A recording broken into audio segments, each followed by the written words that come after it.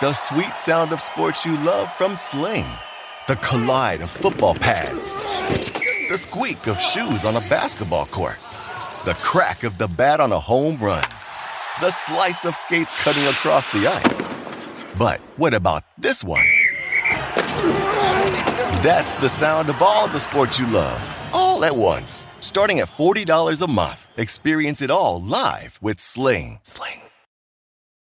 At Bet365, we don't do ordinary. We believe that every sport should be epic. Every goal, every game, every point, every play. From the moments that are legendary to the ones that fly under the radar. Whether it's a game-winning goal in the final seconds of overtime or a shot on the goal in the first period. Whatever the sport, whatever the moment. It's never ordinary at Bet365. 21 plus only. Must be present in Virginia. If you or someone you know has a gambling problem and wants help, call 1-800-GAMBLER. Terms and conditions apply.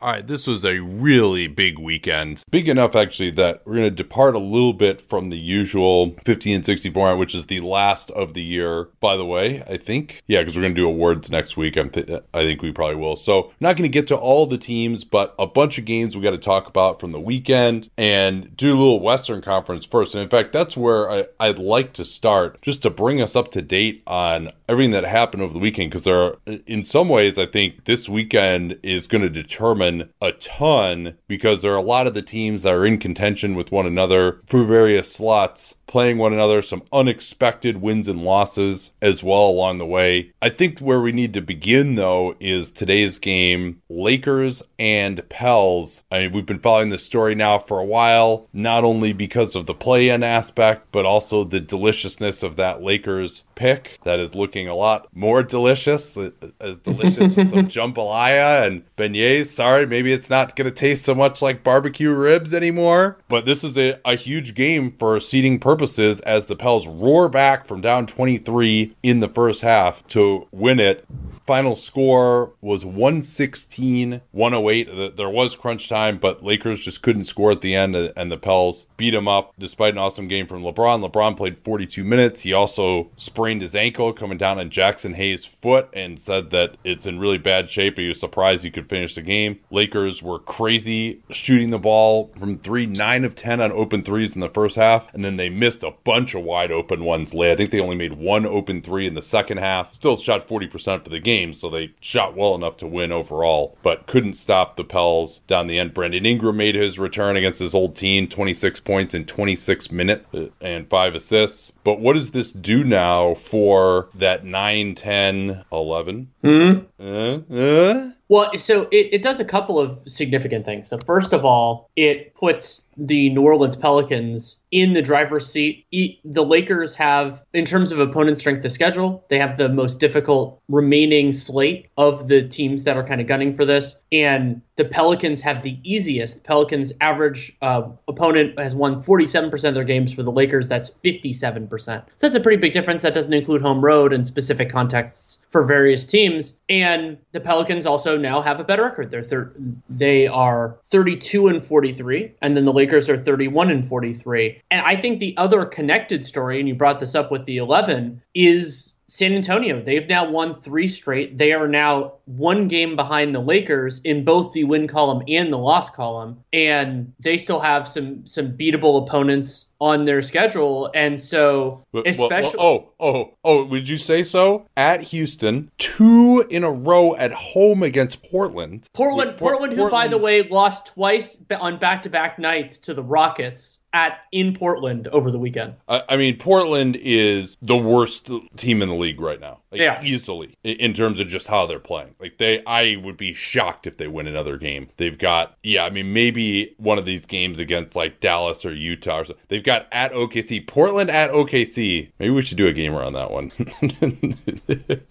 That'd be interesting. But Portland is going to win max. Oh, they've actually got 2 more games against OKC. Oh, shit. Yeah, that's going to be fantastic. But in any event, but by the way, for you Prime subscribers, we're going to make Danny's essential remaining schedule book available. That's what I'm looking at for all these. But the Spurs have basically, they're going to win at least 3 times. The rest of their schedule is pretty difficult. They got Memphis, Denver, Minnesota, Golden State, Dallas. But they're going to win at least 3 more times. And you just wonder for the Lakers, unless AD comes back, where their wins are coming from here. They got at Dallas, at Utah, home against New Orleans, against Denver, at Phoenix. And here's the other thing too, is like Phoenix, Golden State, Denver needs to win as well to stay out of the play-in. Utah needs to win. So all these teams that they're going against, except Phoenix, need to win. But Phoenix is going to want to keep the Lakers out of the play-in for sure. They don't want to play against potentially LeBron and AD. So really the Lakers' only game that they're going to be favored the rest of the way is home against OKC. Maybe they'd be favored at home against New Orleans, but I'm not sure. So they are actually projected now to be the 11th seed for the first time after this weekend's event.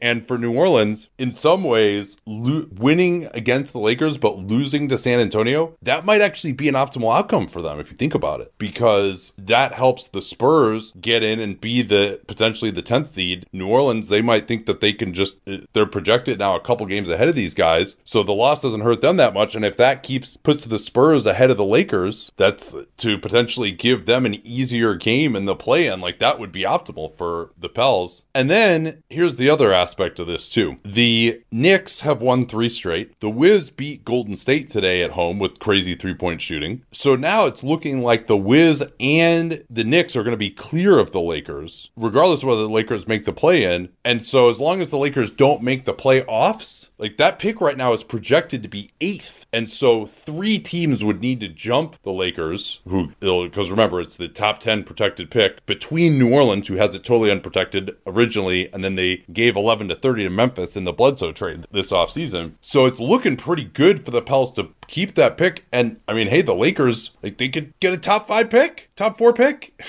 Possibility. I mean, it's really starting to look crazy. Memphis basically get, some crap, right? They get like 2 seconds if this pick doesn't convey.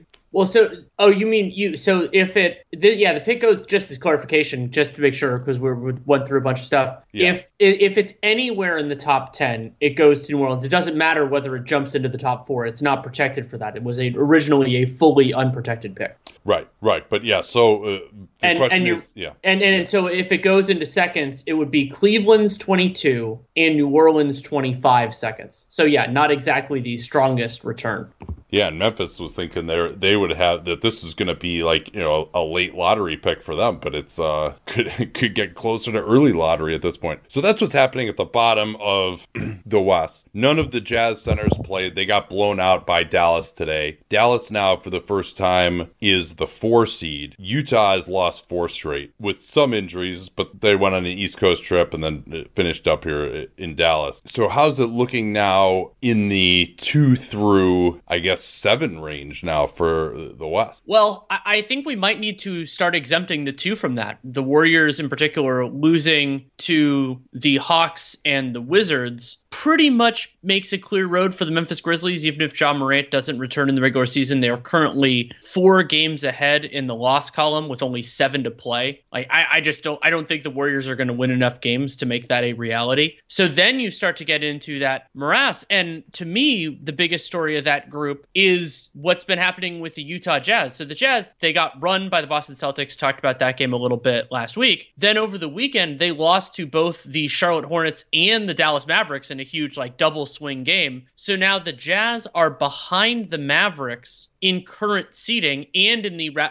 full season Raptor projections. So that would be, right now it's Warriors at 52, and that 52 might be optimistic. It feels optimistic to me. 51 for the Mavericks, 50 for the Jazz, and then 49 for the Denver Nuggets, who lost to the Suns and beat the Thunder over the weekend. And then the Wolves got their win back against the Mavericks. We did that game for a gamer last week over the weekend, and then they lost to the Celtics. So right now they're projected at 47. So it is wide open for I'll call it the 3 through the 7 in the West. Yeah, that is wide open, and Golden State only 1 ahead of Dallas is the projection. They're 2 ahead in the loss column, but the Mavs have that tiebreaker. 5-8's projecting that Golden State is going to go 4-3 the rest of the way. They are playing extremely poorly, though, other than that win in Miami, which with Miami's issues, and we'll talk about that in a second, doesn't look as impressive given how they've been. And I think really with the 2 locked up, 3 is definitely where you want to be. You don't want to be be playing against the Suns in the second round in the 4-5. The 4-5 historically is kind of a toss-up. And yeah, the Grizz just continuing to win without Ja Morant in some pretty difficult games. They've just had no problems whatsoever. I think there's now 16-2, either 15 or 16-2 without Ja. And then what about in the East here? What do we need to look at there? We'll talk about Charlotte, Brooklyn in a second, but that was a pretty big one in that East play-in mix. It was, and it looked like Brooklyn was going to run away from that group of the Nets, the Hornets, and the Hawks, and that would be for, at minimum, the 8th seed, but potentially they were going to jump up, and that's still possible for Brooklyn. Like, they have 7 games left, and they have some very winnable games on that slate. But Charlotte getting that win, it does tie them right now in terms of record. Charlotte has a harder remaining schedule, but it also makes it harder for Brooklyn to catch those teams above them. I'm thinking of it, and this group has gotten significantly thornier over the last little while, and this will connect with some of the threads we're going to talk about in the 15 and 60.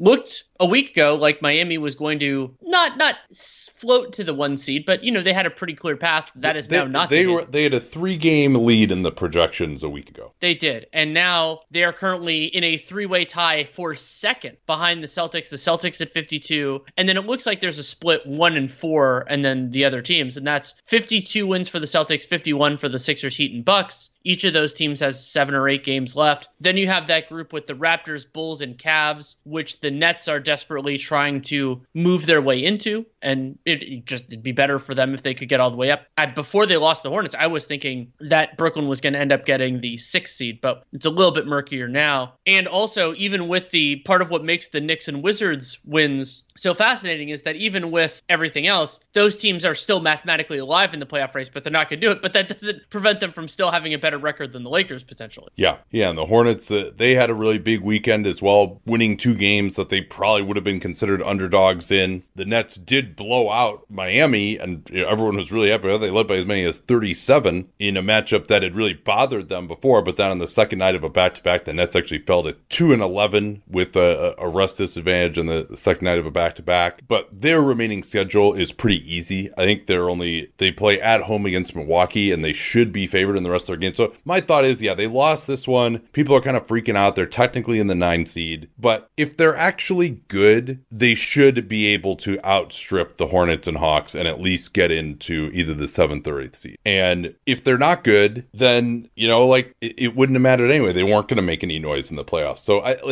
to me, they're not in such a bad position that just playing well can't get them out of it, unlike maybe the Lakers at this point. So this is the second night of a back-to-back. KD and Kyrie were horrible.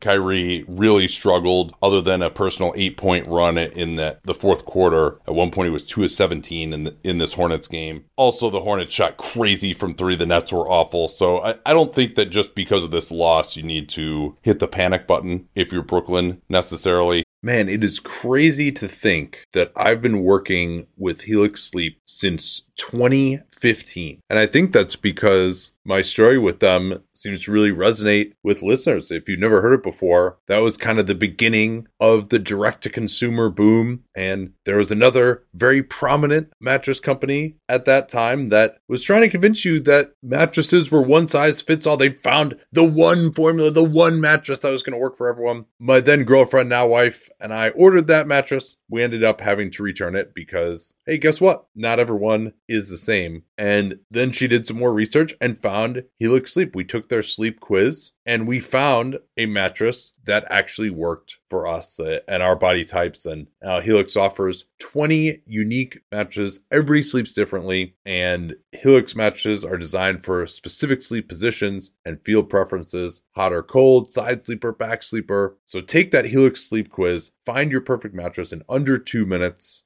and it's shipped straight to your door, free of charge. It's no risk because you really need to sleep on the mattress in your own home. You're like, well, how should I order this if I can't sleep? I'm like, yeah, you're not going to learn anything by going to the mattress store and sleeping on the mattress where, do I take my shoes off? Do I leave my shoes on, but then my feet kind of hang off the bed because I don't want to put my shoes on the bed? And is it weird that I'm laying here for more than 30 seconds? You can't tell anything under those circumstances. You might as well just order it, get it sent to your house, Plus. Get that 100-night trial, their 10 to 15-year warranty depending on the model. And there's never been a better time to try a Helix Sleep mattress because they are offering 20% off all mattress orders and 2 free pillows for our listeners at helixsleep.com/capspace. Easy to remember /capspace. We talk about all the time here on the program. That's helixsleep.com/capspace. This is their best offer yet. I can attest to that since I've been working with them for 9 years, and it won't last long with Helix. Better sleep starts now. Don't forget that /capspace URL to let them know that you came from us.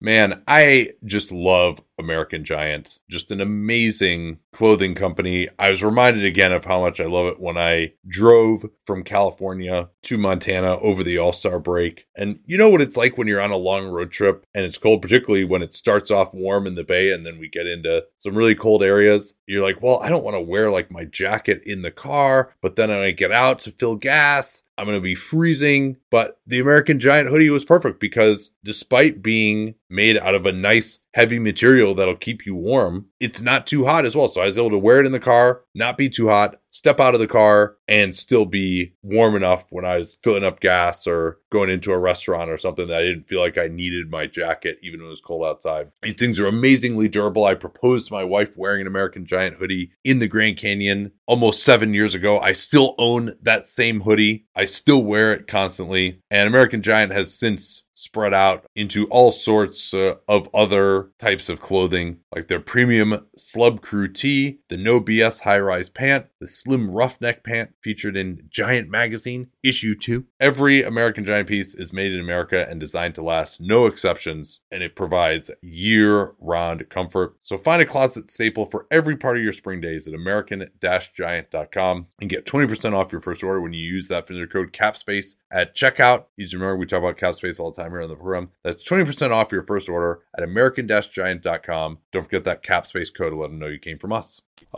Anything else you wanted to talk about for the East here? No, I think there are a couple little threads that we might get into in the sections that we talk about for those teams. Well, a couple more things to talk about at the top. The Celtics. Oh, yeah, okay, remaining schedules tomorrow. and stuff. What'd you say? Sorry, go ahead. The Celtics go to Toronto tomorrow night. They've declined to say whether all of their players will be eligible, which means that some of them wouldn't be, because otherwise they would just say yes. They had a bunch of guys who were questionable coming into this game when they, again, just completely destroyed Minnesota. So they're probably going to not bring their guys tomorrow to Toronto. I think they also very much want the Raptors to win, because if they have players who are not eligible, and actually I think they would literally be out of time at this point to get, maybe a Johnson & Johnson dose could get you, maybe one dose would be enough for Hannah, but in any event, they don't want to play the Raptors. I think a lot of teams don't want to play the Raptors, and so they're going to be, the Celtics, if they can give the Raptors a win here and push them into, the 4-5, I think they're not that worried about actually, honestly, being the 4 seed at this point, so it could still happen. I mean, as you mentioned, all those teams are projected for,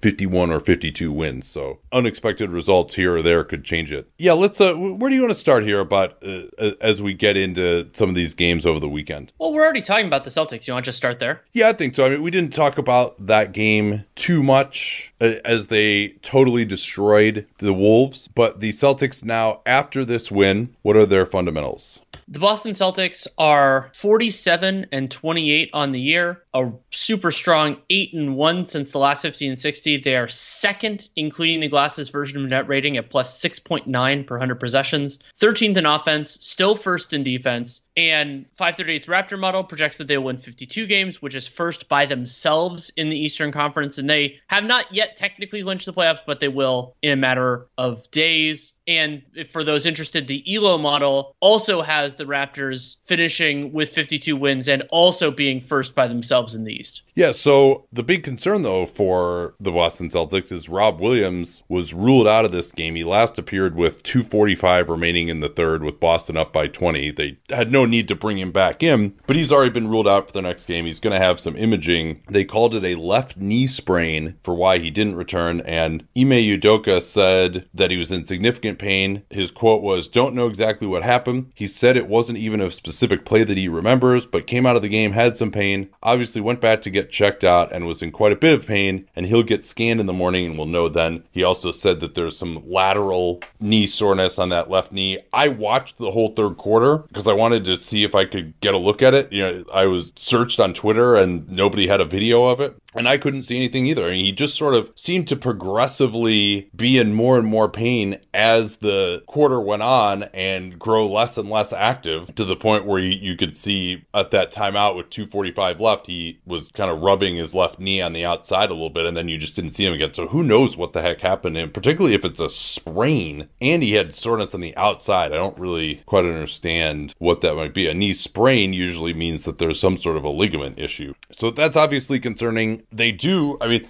hey, center is the one position where they have some depth, but I don't see them as a contender for the Eastern Conference crown without Robert Williams going at full speed. Do you agree? I agree. They're as great as Jason Tatum has played, they're more of an ensemble cast as a playoff team, and you need Robert Williams to make a lot of their defensive plans work and to just have the functional depth in your rotation. Daniel Tice can step in, but if you lose Robert Williams from the rotation, you lose some of what makes them pop. So Jason Tatum, he's getting a lot of All-NBA buzz. In about a week or so, we'll try to see how realistic that is. Certainly the on-off numbers are extremely impressive for him. But looking at this year overall versus last year, remember, again, he always seems to really struggle at the start of the year and then really come on. I think this is the third straight year that's been the case. But his overall stats are like eerily the same. He's got 1% higher usage. He's taking 5% more of his shots as threes, but he's 39% from three last year, down to 35% this year, although he's certainly way on the upswing. I mean, he spent a lot of the early part of the season around 30%. There are eerie similarities in terms of where he's taking his shots and the percentage made. If you look at really each of the ranges on Basketball Reference, the one thing you can point to is he's turned a few shots from the 4 to 16 foot range into three-pointers, getting a few more offensive rebounds. Free throw rate's gone from 0.25 to 0.29. The on-off numbers are much better, and he is 8th in the NBA in EPM, 5.6 EPM from dunks and threes. The biggest thing that you could point to in terms of how he's been scoring is that his isolation efficiency is much better now. Like, there has been a time when Jason Tatum was one of the worst high-volume isolation players in the NBA, and that's now no longer the case. He's still probably overrated there, but he's now 19% of his possessions in isolation, almost exactly the same as last year, but he's gone from 0.82 to 0.91 points per possession. So now he's slightly above average in isolation scoring efficiency. And again, same percentage of his shots. The thing that was really interesting to me, though, is he is not actually doing as much self-created this year as he was last year, which is interesting. Kemba Walker was in and out of the lineup, but they did have another point guard. The whole idea this year was, they don't have great passing. He has to do so much more on the ball. And that's actually not the case. He's getting more of his shots this year as spot ups. That's gone from 11% of his possessions to 17%. Doing a little bit more in transition, less in the post. He's also coming off of screens away from the ball more often to get open and shooting as well. So he's worked more from the wings off the ball, which has been relatively effective for him. Well, and Nate, another way of putting that is that one of the stats on Basketball Reference is the proportion of your made field goals. Important that it's made field goals, not attempted, easier to quantify, that are assisted. And last year, Tatum, 38% of his twos were assisted, 47% of his threes. 38% is up to 42%. But then the bigger one, 47% of his threes being assisted, that's up to 58% this year. Yeah, so that's a huge number. And so I think that's part of why he's been able to be more effective, is that he hasn't had to just pound the air out of the ball in isolation. Now, I also looked at maybe why it is statistically that he's better in isolation this year, and we know he had struggled to finish a lot early in the season. Those numbers have improved quite a bit as well. But the biggest difference, Synergy tracks on isolations whether the player shoots the jumper without driving or puts the ball on the floor. It's not perfect categorization. I wish they put it into 3 categories, because the drives includes pull-up jumpers.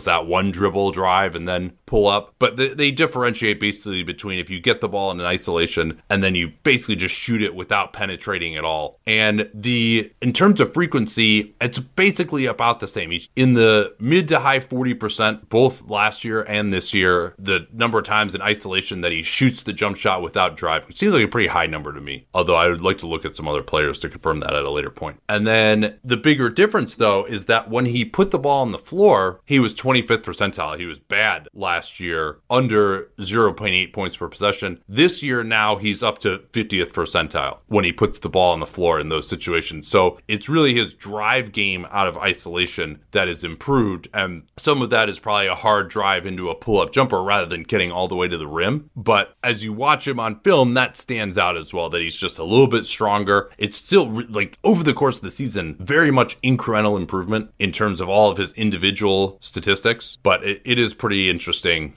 to see that it hasn't been as dramatic when you look at the whole season as I think a lot of people would say that it has. And there's another little anomaly here that I thought was fascinating. Derek White, there's a reason that he's been considered one of the best guards in the NBA because he's basically doing something defensively these last 2 years that no other guard is doing. Right. And I think this probably is a part of the models really liking Derek White, and that's that he's contesting a large number of shots at the rim and doing extremely well in terms of opponent field goal percentage. Yeah, I looked at shots challenged at the rim by players under 6'7". Derek White has challenged 199 shots at the rim. That's 8th most among anyone in the league in under 6'7" in terms of shots challenged at the rim. Now, challenge doesn't necessarily mean challenge. It means you're within 5 feet of a guy who's shooting at the rim. So some perimeter players might just be there because they got beat or something and they're not actually affecting the shot. But Derek White, we've seen on film too, he is a really good help defender. He's allowing only 53%. And remember, even like the best centers are in the 50% range, low 50s, maybe high 40s if they're absolutely elite. So that would be a good number for a center, 53%. And among players under 6'7", the next best guy allows 58%. So that is a crazy number. And some of that is taking charges,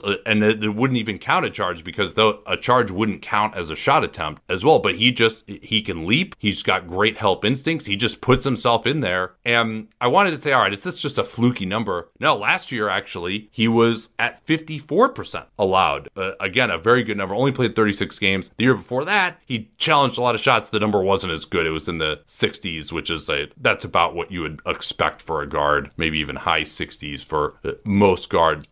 And surely playing for the Spurs with Jakob Poeltl behind you part of the season, and then the Celtics who have a bunch of other guys behind him as well. Just because he's marked down by the tracking data as having been within 5 feet doesn't mean someone else wasn't within 5 feet who was also affecting the shot. But especially considering this is the second consecutive year, and just as you watch him, he'll jump. He's got good help instincts. Well, I do think there's something real there. And not only the second consecutive year, but Derek White has changed teams. He played a fair portion of this year on the Spurs, but that makes it, that's another piece of information here as well. The sweet sound of sports you love from Sling. The collide of football pads. The squeak of shoes on a basketball court. The crack of the bat on a home run. The slice of skates cutting across the ice. But what about this one?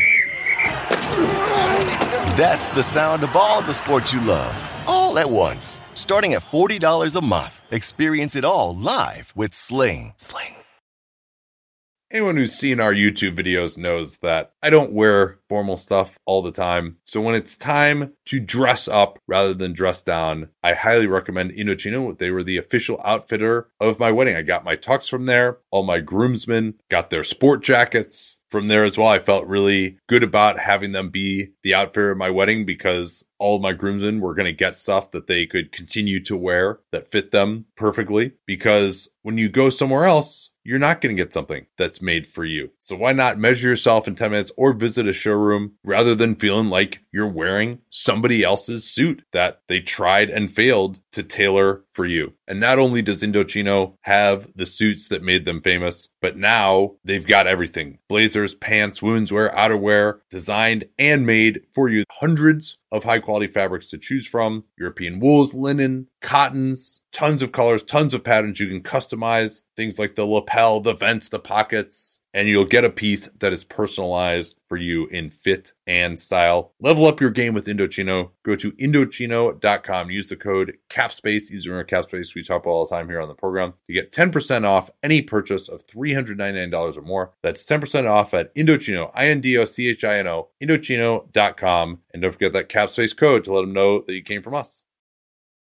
All right, where do you want to go next, sir? Let's go to another important game that happened over the weekend, Bulls-Cavs. Yeah. The Bulls are 43-31 after this thrilling win against the Cavs. They are 4-6 since the last 15 and 60. Their offense has fallen off quite a bit. They're now 10th in offense. DeMar DeRozan has been struggling. Teams have been double teaming him a lot. He's averaging only around, I think, 25 points a game in March after 34 in February. And some of their crazy shot making, including from DeMar, has gone down a little bit. They've fallen, of course, all the way to 21st on defense. They project for 47 wins, which would be a tie for 5th in the conference. 97% chance of the playoffs per Raptor and 97 per Elo. That has solidified some with their victory over the Cavs on Saturday night. It was an extremely important win for clarifying which team should be threatened by the potential ascension of the Brooklyn Nets, which we both expect to happen, because these teams are both a little bit vulnerable, and a number of significant developments in this game. But for me, the place to start is one that might not necessarily be the focus for everyone. And that's the importance of Alex Caruso to the theory of this Bulls team, especially with Lonzo Ball unavailable for the foreseeable future. Because what Caruso being back allowed the Bulls to do is they were able to have Caruso and Dosunmu. And more often than not, Billy Donovan wanted Dosunmu on Darius Garland and Caruso on LeVert, but they, switched up. Caruso guarded. Yeah, I think they mentioned that in post game, with the idea being that Caruso, they wanted him to kind of be freed up to be more of a roamer and help defender. And that was extremely destructive. Caruso was only credited with 2 steals, but he had 2 steals and 1 deflection in the first quarter alone. He was around a lot, and the Cavs were very cognizant of him. And so what that allows Billy Donovan to do is something you and I talked about at length in that Mavericks Timberwolves game that we did last week, which is your 2 best offensive players don't need to guard the other team's best offensive players. And against the Cavaliers, without Jared Allen in particular, it made it so much more tenable for Chicago defensively. They held Cleveland to a 107 roughly offensive rating in this game. And Darius Garland did have a couple of bright moments. And Karis LeVert, I thought he was awful in the first 3 quarters, and then he had a big run in the beginning of the fourth. It might have been late third was where it started. But no, I think it was the fourth quarter. And so having those capable defenders, and they could, Javonte Green came off the bench, and Patrick Williams played a little bit. He wasn't a striking there, but the Bulls they're close enough to their critical mass of strong defenders to make the theory work. And then that allowed their best offensive players to function better and to not be attacked so much. Now, there were a couple times when DeRozan in particular was in a bad matchup, and when the Cavs had those advantages, I thought they did a pretty good job attacking them. But when they didn't have an advantage, the wheels just fell off the wagon pretty quickly. Also not helped by the Cavs making 7 of 31 threes, including there was a run when Kevin Love had like 3 wide open ones and missed all of them. So some of that is going to, regress to the mean, and the Cavs will have a better offensive performance just by making the shots they should make. But having 2 big offensive threats, especially as a regular season exercise, is so important, because even if the opponent is defending one of them well, and I thought for most of the game, the Cavs did a good job on DeRozan. DeRozan ended up having a totally fine night statistically, and he ended up hitting some big shots in the fourth quarter, but they did a good job on him. Lamar Stevens deserves some credit.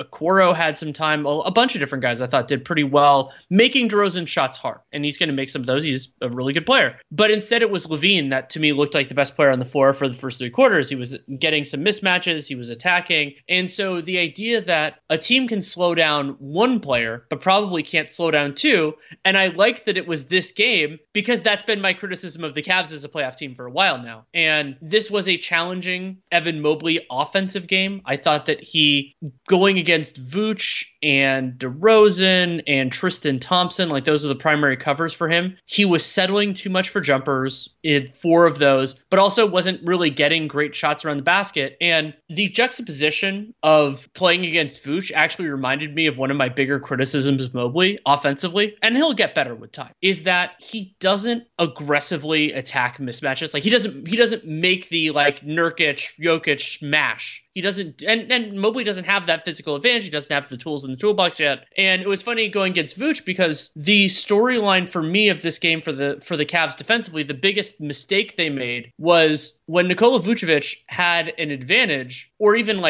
kind of close to a neutral, the Cavs were sending an extra guy. And to me, the best thing Vooch does in those circumstances is pass. He's not as good he never draws fouls. He doesn't make a ton of shots necessarily around the basket. So what Cleveland was doing was they were giving Chicago exactly what they wanted in those moments. And that was a part of what led to Caruso getting a couple open threes. That led to a couple of Javonte ones that didn't go in. And the idea that both of these teams at times did a poor job of kind of understanding the situation and conceding things that they didn't need to concede. A couple of things that stand out for me on this. Number one, you mentioned LeVert came on a little bit late, but the Bulls were in control most of the way. Cavs made it a late run, but Cleveland had only 35 points at halftime. Yeah. And so they were fighting from behind all game. LeVert in this one, overall, 7 of 14 from the field, didn't make a three, and that's been another problem. I think they are so limited when they're playing either Okoro or Stevens that having LeVert struggle from three it can be a problem. He did have 17 points, was -3. And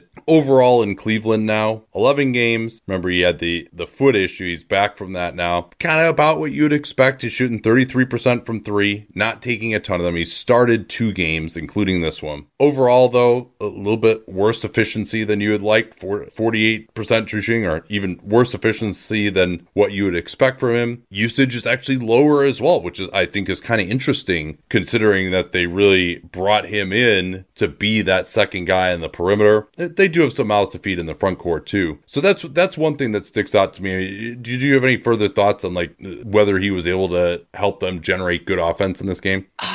LeVert wasn't creating advantages enough, and the Bulls having 2 good defenders. I mean, when he was going against Caruso, that's not really as much of an advantage matchup for LeVert. But the shooting, I think you bringing that up is extremely important because, especially with Jared Allen out, there aren't that many players on the Cavs that really put fear in your heart. And that's another argument against Lauri Markkanen. Markkanen took 7 threes. He's going to make more than one of those most of the time, but he's not instilling fear in the opposing defense. And so that allowed the Bulls to load up a little bit when they needed to, and they didn't need to that often on Darius Garland, and they were able to force some turnovers overall. And so LeVert, and this goes back to a criticism that you and I levied when the trade happened, it's not that Caris LeVert is an awful basketball player. It's that he doesn't give the Cavs what they need most of the time. And then the other reason that's a huge problem is on the defensive end, that LeVert is not a consistent defender. He's not a reliable defender. That mattered a little bit less against the Bulls, but it mattered because someone had to guard Zach LaVine, and it pretty much couldn't be Garland or LeVert, so that puts so much on Isaac Okoro and the help structures that Cleveland has. One other thing that I wanted to talk about is Darius Garland played 44 minutes in this one, +4 in a game that they lost by 4. Yep. Cedi Osman played 6 minutes as the backup point guard. He was -8 in those 6 minutes. But Darius Garland's minute totals are getting completely insane. Hurt by a couple of overtime games, which they did win, but he still would have been on track for over 40 minutes in those games. Since their loss to the Bulls on the second night of a back-to-back on March 12th, in which Garland played 42 minutes. And remember, he missed a bunch of time with this back issue, came back right at the beginning of March. He thought it was reported that it's something that's going to be managed all season. And since then, he hasn't played fewer than 38 minutes since that March 12th, second night of a back-to-back against the Bulls. And he's been 41 minutes or more in every game but 2, and those are the 2 that he played 38. And his performance hasn't been awful. He does have just a massive load for this team. His three-point shooting has been pretty bad. He's been 25% or worse on threes in all but 2 of those games since March 12th, but he's just had such a high load that he's been in the 20s and scoring pretty much all the time. And so, JB Bickerstaff, kind of an old school coach, he's really pushing him. They didn't play Brandon Goodwin at all. Rondo hasn't been available, but I think the idea that, we can get Caris LeVert, that'll take the burden off Garland. Apparently JB Bickerstaff doesn't feel like he can take Garland off the floor, even though they do have LeVert now. That's definitely disappointing, and you just wonder whether this load is sustainable for him. He is young, so hopefully it's not going to be a big issue, but he's basically been the highest minutes load player in the league, I think, over the last, whatever it is, 8 or 9 games. So we don't forget it. Cleveland's stats overall, 41 and 33 on the season, plus 2.3 net rating is 11th in the NBA. They're 19th in offense and 5th in defense. And importantly, for the Raptor model has projected them with 45 wins, which is 7th. So that throws them into this mix. And that's a big part of why the Raptor model, 2 weeks ago when we did the 1560, Cleveland's odds of making the best of 8 were 84%. Now they're 63% because if you're in the top 6, you're guaranteed a spot. If you're not in the top 6, then you have to actually win your games. And also some of those teams. That's crazy to think of because, about mid-season, a lot of these 538 wasn't, but they're number 1 in SRS. Yes. And everyone was like, oh man, they have this great record. And then their schedule is super easy the rest of the way. And then the injuries hit to some degree with Garland at backup point guard, with LeVert, now with Jared Allen marking in at the high ankle sprain, although I don't know how much that really hurt them. Dean Wade is out now for them too. So they've definitely had the injuries, but they probably were a little bit over their heads as well. And so, yeah, we'll see what happens the rest of the way. I mean, what's their remaining schedule? What do you think they're going to go the rest of the way if we look at it objectively here? The Cavs have they have 8 games left. They host Orlando, then they have a home road back-to-back where they face the Mavs and the Hawks, and they have to travel to Atlanta for that second game. That's always tough. Then they have a road home back-to-back where they play at Madison Square Garden, then they host the Sixers. That's not exactly the easiest travel either. Then at Orlando, at Brooklyn, and then hosting Milwaukee. And the really bad news for Cleveland is that it looks like those Philly, Brooklyn, Milwaukee games, as we know things right now, all of those really talented teams are going to be trying. That's not going to be a circumstance where they're going to get the benefit of timing. So they have, I would argue, 2 kind of schedule-y wins against the Magic, but the Magic have been frisky. We'll talk about them probably tomorrow. But then everyone else is going for something. And without Jared Allen, there aren't that many. First of all, the Cavs only have 1 home game left against a team that I think they are clearly better than, which is the Orlando Magic. And so I think they're going to struggle. My instinct right now is that they're going to finish 7th. Yeah, getting Jared Allen back would really help. He's been working with a splint. It's going to be, I don't think it's going to be healed. It's just going to be a matter of pain tolerance and functionality with this splint. But it doesn't sound like he's necessarily close at this point in time. The sweet sound of sports you love from Sling. The collide of football pads. The squeak of shoes on a basketball court. The crack of the bat on a home run. The slice of skates cutting across the ice. But what about this one? That's the sound of all the sports you love, all at once. Starting at $40 a month. Experience it all live with Sling. At Bet365, we don't do ordinary. We believe that every sport should be epic. Every basket, every game, every point, every play. From the moments that are legendary to the ones that fly under the radar. Whether it's a three-pointer at the buzzer to tie the game or a player that goes 2 for 2 at the foul line. Whatever the sport, whatever the moment. It's never ordinary at Bet365. 21 plus only. Must be present in Virginia. If you or someone you know has a gambling problem and wants help, call 1-800-GAMBLER. Terms and conditions apply. Let's talk about now this Brooklyn-Charlotte game. Yeah, and I'll start with Brooklyn's fundamentals before we get into it. The Nets are now 39-36. They are 6-3 since the last 1560. They're positive in net rating, plus 0.5 is 17th, 7th in offense, 24th in defense. Remember back when they were in the top 10 in defense. And the Raptor model projects that they will win 44 games, which is 8th. That's also only 1 behind the Cavs for 7th. Really, the difference there is home court in a theoretical game that those two teams would play against each other, but it's not that far to 6th and everything else. And the Raptor odds, 77% of making it in the final 8 and 58% on ELO, which probably fueled in part by that loss to Charlotte on Sunday. And I brought this up with the Cavs. The Nets are the other side of this equation. Brooklyn's Raptor playoff odds went from 48% to 77%, in part because of their play and in part because of the model now expecting Kyrie Irving to play in home games the remainder of the season. Yeah, and they have a number of home games remaining. I think they're going to be favored in all but one of their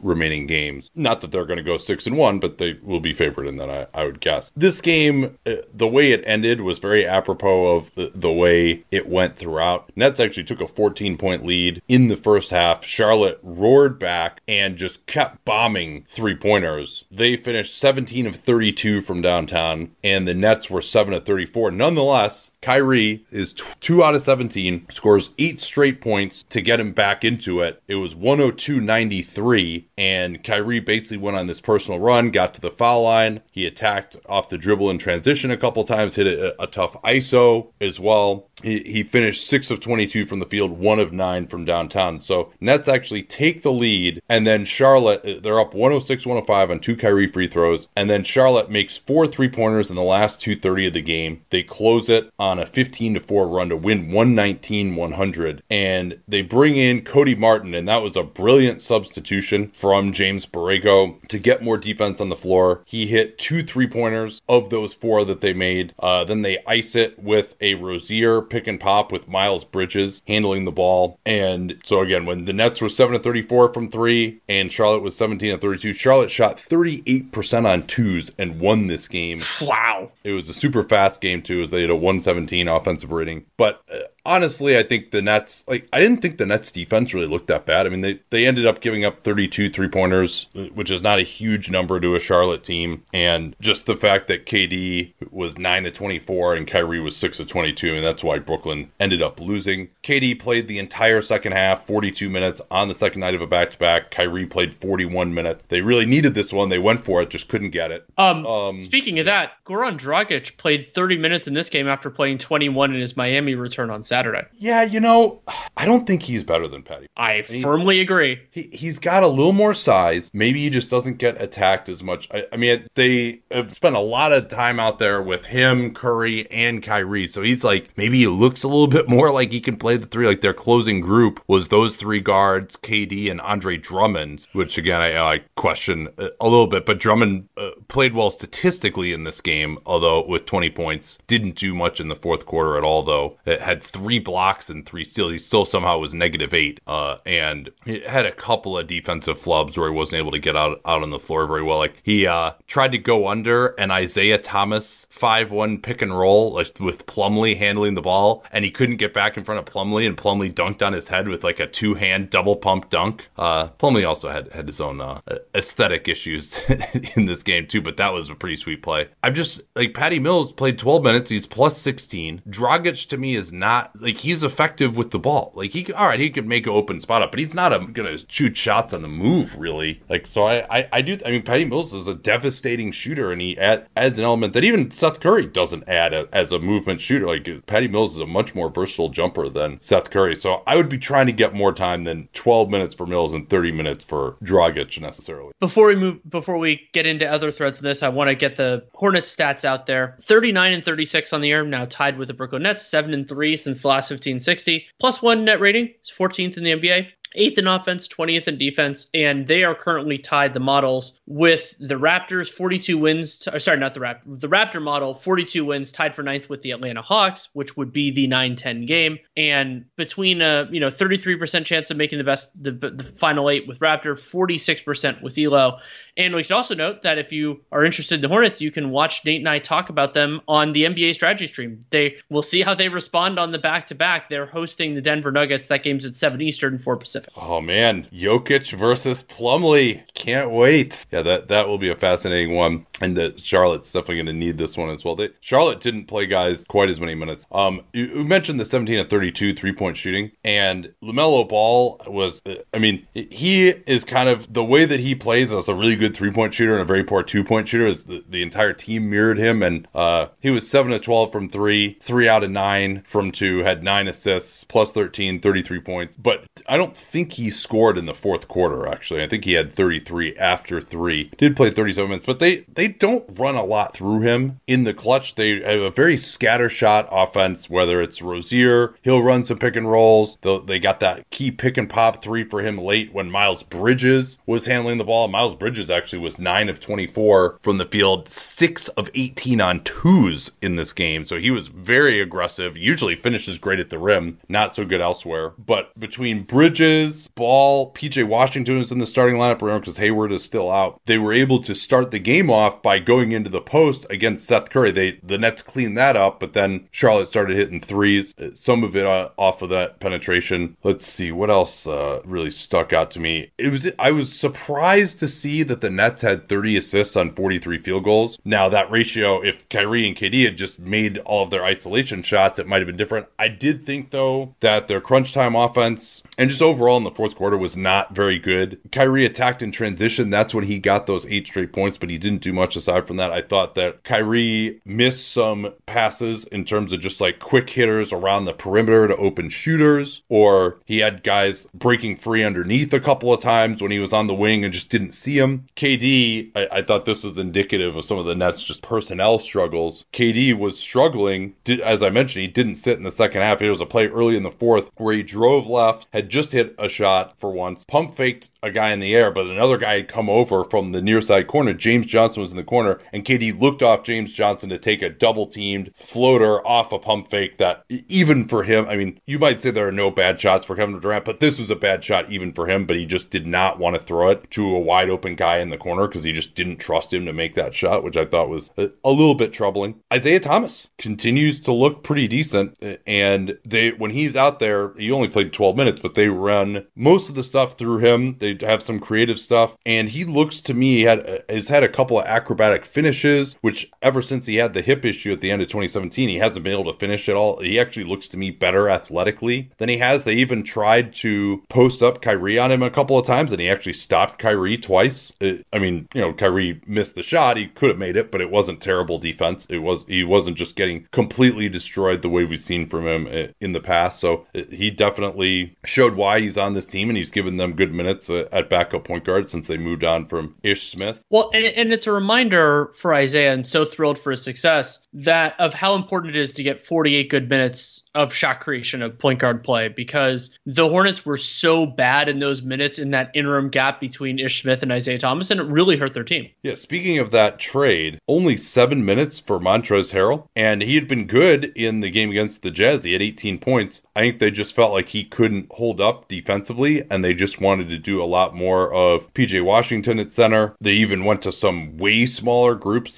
than that with neither of those guys at center. Plumlee played 27 minutes, and I thought was pretty decent in this one defensively. Had some key offensive rebounds. What do you think the Nets closing lineup to be if you had to decide?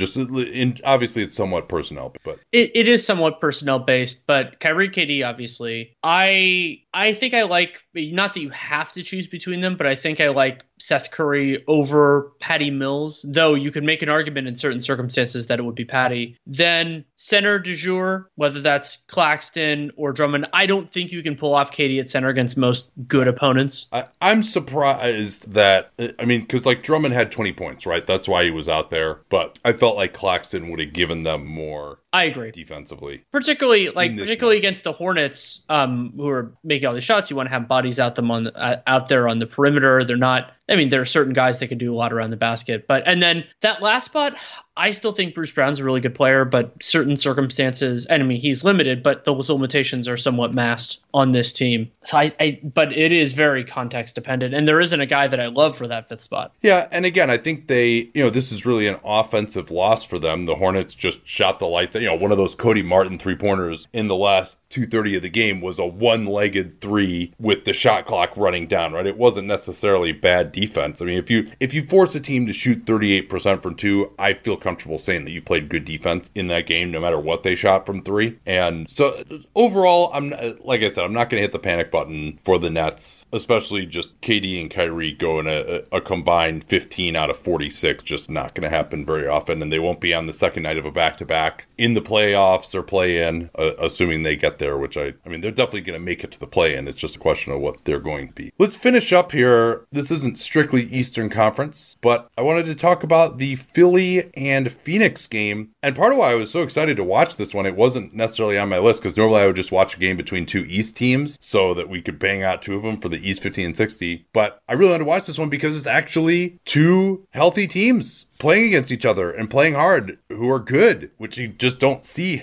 very often anymore. You have to relish these circumstances. Before we get into the game, the stats on it. The Sixers are 46-28 on the year, 7-4 since the last 1560. They are 9th in net rating, plus 2.9, 13th in offense, 9th in defense. They are in that group tied for second in the Raptor model, and they are going to make the playoffs, though they have not technically clinched it. And in terms of strength of schedule, that's not home road and all the other stuff, the Sixers actually have one of the easier slates remaining. Their average opponent winning percentage is 43%. That's helped by 2 games against Detroit and Indiana twice. So if they can kind of handle business in those, that's a pretty big base, but they do have some big ones left. Milwaukee, Cleveland on the second night of a back-to-back, and Toronto. So Phoenix took this one 114-104 on the back of their usual clutch domination. It definitely were a number of runs in this one. Philly led most of the first half, and by 10, with a couple minutes left in the first half, Phoenix closed the first half to get within 4, 64-60, and then continued the run early third. And I thought the key portion of the game was that end of the first half, because Joel Embiid had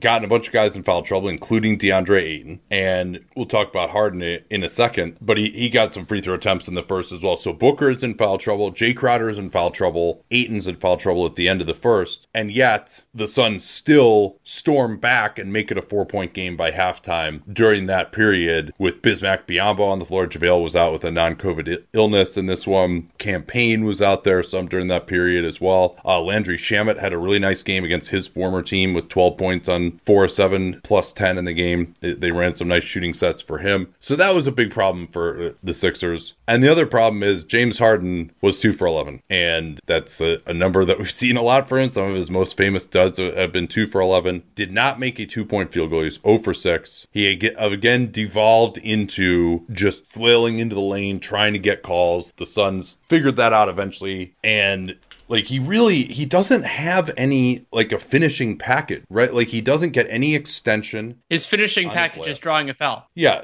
and I think part of it is because he's spent so much time over the years, just, that's a great point, Danny, that he, if a guy's body is a little sideways, he tries to go through the guy's body, he'll bring the ball up with 2 hands on it. Like, he never shoots a layup with one hand anymore. It's really weird. Like, he's got, a floater is okay, although that hasn't been as good this year, and he hasn't gone to it as much. I was really impressed by his floater game with the Nets last year, and we haven't seen that as much this year. That floater game also works well when you have a big alley-oop center in the pick and roll, which he doesn't have necessarily. So that shot is not there as much, but he doesn't really have like the great Euro step package. He's got a huge wingspan, but you would think he could be, do some of these Joe Ingles or Kyle Anderson style, like slow down finishes, change speeds a little bit. Luka has that kind of stuff, and he just he goes up with 2 hands on the ball and just shoots a really poor percentage around the rim if there's any kind of a contest at all. And even sometimes when he's got a pretty clear lane, he's just missing layups. A lot of people in Philly have thought, okay, sometimes when he plays well, it's because the hamstring feels good.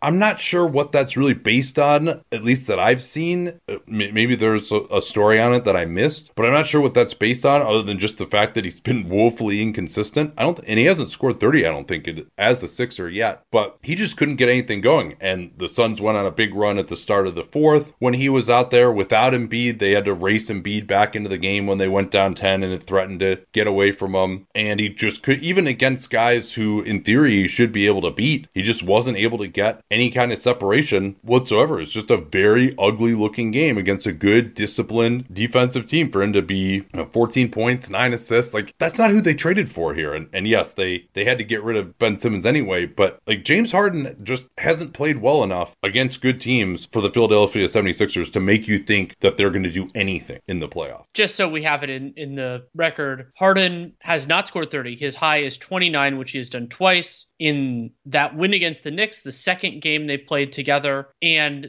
against the Clippers on Friday. And speaking of James Harden, and there were some good things for the Sixers in this game. We'll get to that. I mean, they did lead against a pretty much fully healthy Suns team. The only guy they were missing was Cam Johnson and JaVale, the 2 guys they were missing out of their main rotation. One of the things that's been the case this year is that they are not switching actions involving James Harden and Joel Embiid. Harden is being asked to get over screens when Embiid's man sets him. both on and off the ball. However, they do switch 1 through 4. And so Chris Paul started hunting James Harden quite mercilessly. And I thought Harden had moments where he looked okay, but he was just not going to be able to do it consistently. And so Chris Paul knows, hey, if I can get James Harden switched onto me, and then the Suns started also doing a bunch of complex Spain pick and roll stuff to get Harden onto Paul in the Spain pick and roll, and then have Paul go at him if they were even able to communicate well enough on that, which they eventually did. They had a couple of miscommunications early on that way, but they would just have Harden's man waiting at the free throw line in the Spain pick and roll or disguise the action a little bit. So then, of course, Chris Paul would then go into his pick and roll game with Harden on him. Harden is never going to get over the screen. I shouldn't say never. He did it a few times, which I was impressed by, but largely he's not going to, and he's going to get fatigued if he has to keep doing that. Chris Paul now, actually, it's so interesting. Remember the game plan on Chris Paul is like, all right, force him left, force him left, force him left, because he likes to get to that right elbow jumper. He now actually is asking for the screen to go left because he's gotten so good at just snaking back to the right elbow when he's initially forced to his left side. And he can go across the formation basically and then know that the guy's going to be trailing him and be having to flash in front of him and not be able to block his shot. Whereas if he was coming right behind him on the right side of the floor, maybe he could bother him from behind a little bit more. So he's actually gotten better at that. And then because he's kind of going crosswise and he can shoot that jumper at any time from the foul line, that gives more time for the roll man to potentially break three underneath or to get a better passing angle to that guy as well. And obviously DeAndre Ayton is one of the best at that. So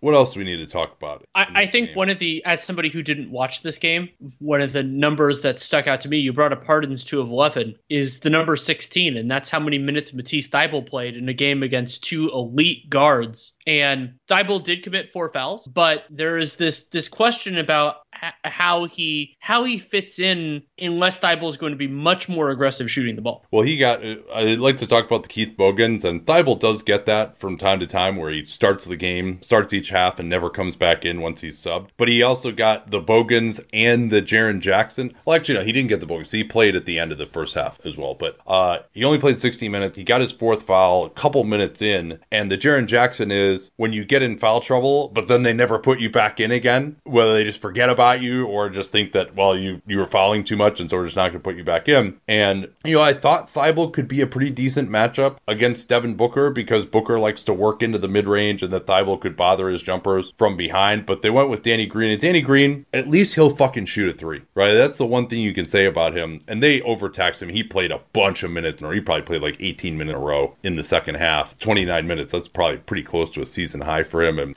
but he at least spaces the floor, because one of the issues that you run into, and Phoenix is just so disciplined here, is if James Harden or Tobias Harris were on the wing, their guy was just standing at the nail to mess up whatever the action was, whether it was Embiid trying to work on Ayton, or maybe it's Maxey trying to isolate, or a Maxey Embiid pick and roll, because they know that if you throw it to James Harden, who's done a few more spot ups this year when he was with Brooklyn, but now he's not doing as many, or Tobias Harris, that those guys aren't going to just immediately shoot the ball when they're open. Like that's just not something they do. They don't have that quick trigger. They don't have that mentality. They want to assess the defense, maybe drive a closeout, whatever. And so there are a bunch of times when their guy would be helping at the nail. The pass would come to either Harden or Harris. Harris did have a really nice run, which we'll talk about in the first half. And those guys just aren't going to shoot the ball. Right. So I would say if you're going to put Harris somewhere, maybe put him in the corner, you're not going to put James Harden in the corner, obviously. Now, Harris was able to take advantage pretty well. I mean, he's going to be guarded by probably the 4th best defender on the other team going against the starters. And then he also was able to get into the post. He scored 13 points in a quick run right at the start of the second when they had Harden and Embiid off the floor, which they did not go to as much in the second half. And, then of course they immediately forgot about him because he's not the most efficient offense. Maxey, I still love his 3-point shooting. He got up 10 3-point attempts. He was very aggressive, including in transition. But I thought his 2-point game and his ISO game, particularly against, he'd be guarded by a Landry Shamet or something. It really wasn't. I thought Shamet defended well, but he wasn't able to really create a good shot against Landry Shamet. Like, he doesn't have a lot of moves. Like, can go in a straight line. He's a really good finisher. He gets on top of the basket and he's becoming a better shooter, but he doesn't have a lot of shake laterally. Like, he's not able to just put guys in the mix and rise up for an isolation jumper. So that was something that was noteworthy, seeing him try to attack guys that I would have thought that he could beat and just not be able to beat them. That was a little weird to me. On the good note, Embiid had 37, 14 and 27 from the field, and had 7 offensive rebounds. He played really hard. He was able to, we talked about this when talking about the difference between Embiid and Jokic and the center rankings, that Embiid, I think he's more unstoppable in the post than Jokic, and Ayton is someone who's been able to at least hold up to where he doesn't get just backed down and scored on by Jokic, whereas Embiid was able to do that when they had to double team, and when they didn't late in the game when they were trying to protect the lead, Embiid was able to just go right through him. Embiid showed off actually a couple of nice left shoulder hook shots in the lane from short range, which you don't see a ton of from him, but he's got that skill level as well. But he also was dealing with a sprained ankle, was limping around in the fourth quarter. He landed on someone's foot on a play where he had an easy tap in, missed it, and then had to go get it again and tip it back in. And then on the second tip in, he landed, it might have been Ayton's foot, and got like a mild sprained ankle. It doesn't look too bad. We haven't heard anything about it, but he definitely was limping around the rest of the game. And despite all of these issues, the Sixers were within 3 late. They go on a nice run. Maxey hit a couple of threes, and then Chris Paul just like clinically closed them out late again. Just like more Suns clutchness. They end up winning by 10. They won the last 5 minutes by 7 points. Paul just killed them in pick and roll. It was him rather than Devin Booker, who did a lot more of his damage in the first half and finished with 35 points because, it's not like the Sixers have anyone to guard him either. So I just ultimately, as I watched this, other than Joel Embiid, it didn't seem like the Sixers had players who were in the class of the Sun, quite honestly. And I just seeing James Harden have another complete dud against a good team, like I don't know what you do about that. It's just there have been so many of these already with the Sixers, and maybe it's the hamstring, maybe he's not that good anymore. I mean, whatever it is, they need James Harden to be playing like a top 10 player in the NBA, and he just hasn't been that so far for the Sixers. Big game against the Bucks in a couple days that could help clarify some of this. Yeah, that'll be a fascinating one. Let's talk about Miami real quick before we go. Actually, they are 47 and 28, have lost 4 straight now, as we mentioned at the outset. So 4 and 6 now since the last 15 and 16. They had been looking really good before that. Worth noting that Tyler Hero, did he play against the Nets? He didn't. Yes. Play. Yeah. So he was back, and that didn't help them. I mean, they trailed by as many as 37 in that game. And they had a bunch of guys who were questionable. Jimmy always seems to be dealing with something. The biggest problem has been the offense. They have, particularly in the clutch, and just their overall half-court offense with Butler, Adebayo, and Lowry on the floor has not been great. And even adding Hero hasn't totally solved that. They are 12th on offense and 4th on defense, projecting to tie for the second seed with 51 wins. But they're going to have to actually play better.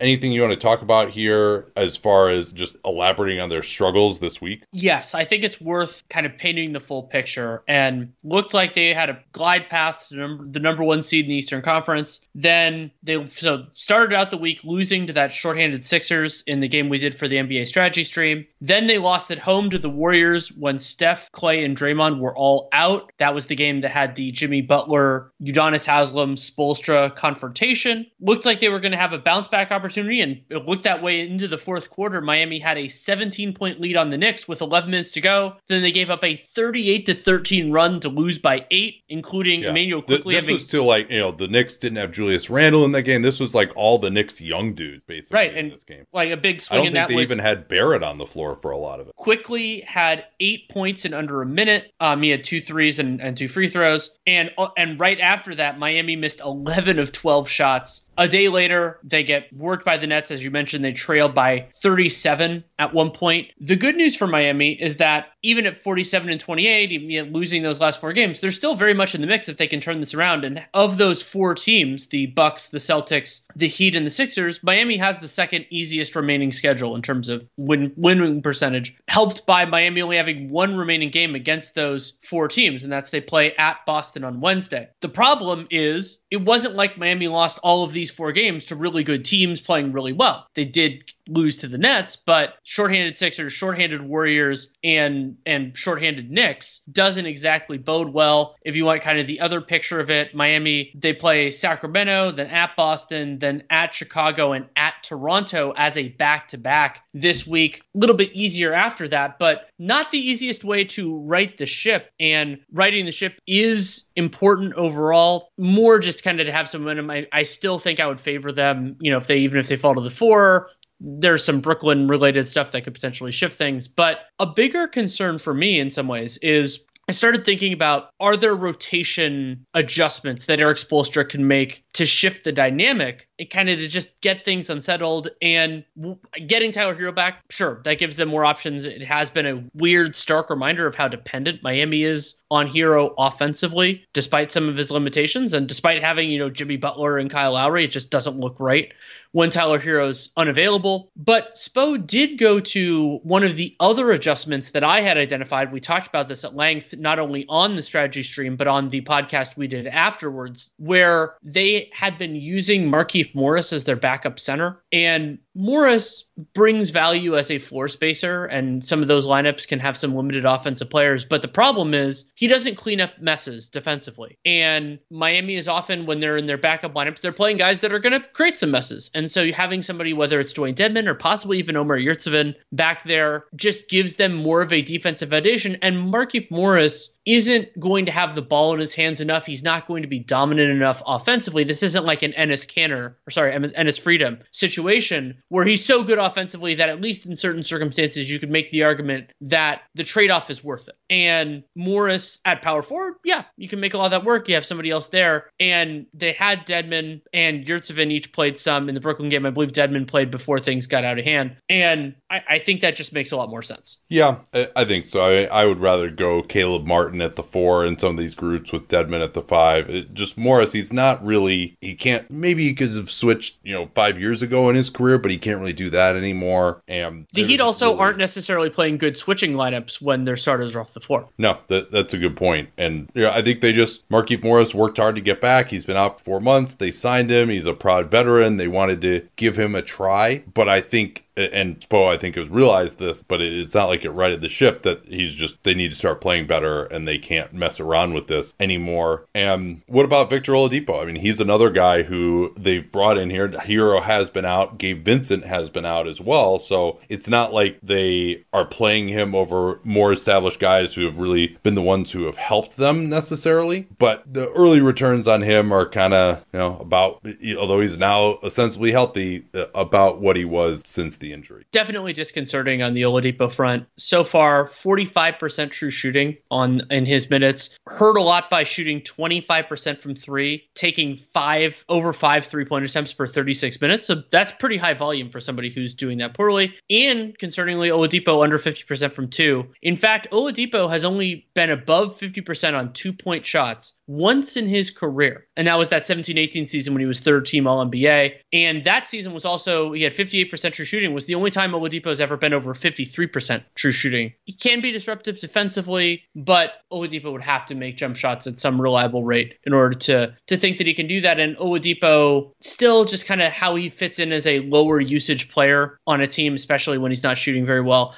I think that's a real challenge, and also a reminder of how much they need Gabe Vincent. And the other thing that Spoelstra might turn to, and this is what I would do. Well, quickly on Oladipo, sure. By the way, negative 7.5 net rating when he's on the floor. Defense has been totally fine. They've forced 1 billion turnovers, but the offense, which has been an Oladipo strength for a while. Yeah, but the offense has really struggled for sure. I mean, the idea of him and Hero playing together is an interesting one, but I honestly feel, and we'll see, Oladipo isn't going to get attacked defensively the way some guys are, so maybe there is a place for him at the 2 because their other 2s, Hero and Duncan Robinson, are going to get work. But I mean, they have to have either Hero or Robinson out there because they can't just play Oladipo at the 2 with the rest of that group that they have, because they'll have nowhere near enough shooting. Like Kyle Lowry would be the only guy you can shoot in that group if they put Oladipo at the 2. So what's your ultimate solution then for these guys? Gabe Vincent's still missing time with that toe contusion. He's now missed 4 straight. So without assuming for the sake of this that Vincent is out, I would keep the starting 5 the same, but then lean heavily on a narrower rotation. Hero, Strus, Dedmon, and some Caleb Martin. I like Caleb Martin quite a bit. And no Morris at center really limits their defense potential. By the way, the stats on that, 134 possessions with Markieff Morris at center. Heat are giving up a 126 Opponent offensive rating, yeah, that's not great. And the Heat, I understand, as you mentioned, the pressures and the idea that Morris missed so much time with whiplash and sympathetic and want to give him an opportunity. That's the other downside of losing all these games against beatable opponents, is that you don't have the latitude anymore, because these games matter now. And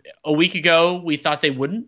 If they had won 2 of these 4, they probably would not matter. But now they do. All right, well, we will get to the rest of the teams in the East tomorrow. Got a big week coming up here. We got point guard rankings we got to get to. Got some gamers. We got to finish up the mailbag. This is when we're going to start kicking it into high gear here on Dunked On Prime. So glad to have you all on board as subscribers. If you are on the free pod, give it a shot. No, the next month is going to be one of the best times to be a subscriber. So if you haven't subscribed yet, give it a shot for a month. See if you like it going into the first and second round of the playoffs. We got the play-in. We got the finals, the draft, free agency over the next 3-4 months. So give it a shot if you haven't tried it yet. Link is in the description of this podcast, and we'll talk to you all tomorrow on Dunked On Prime. Till then.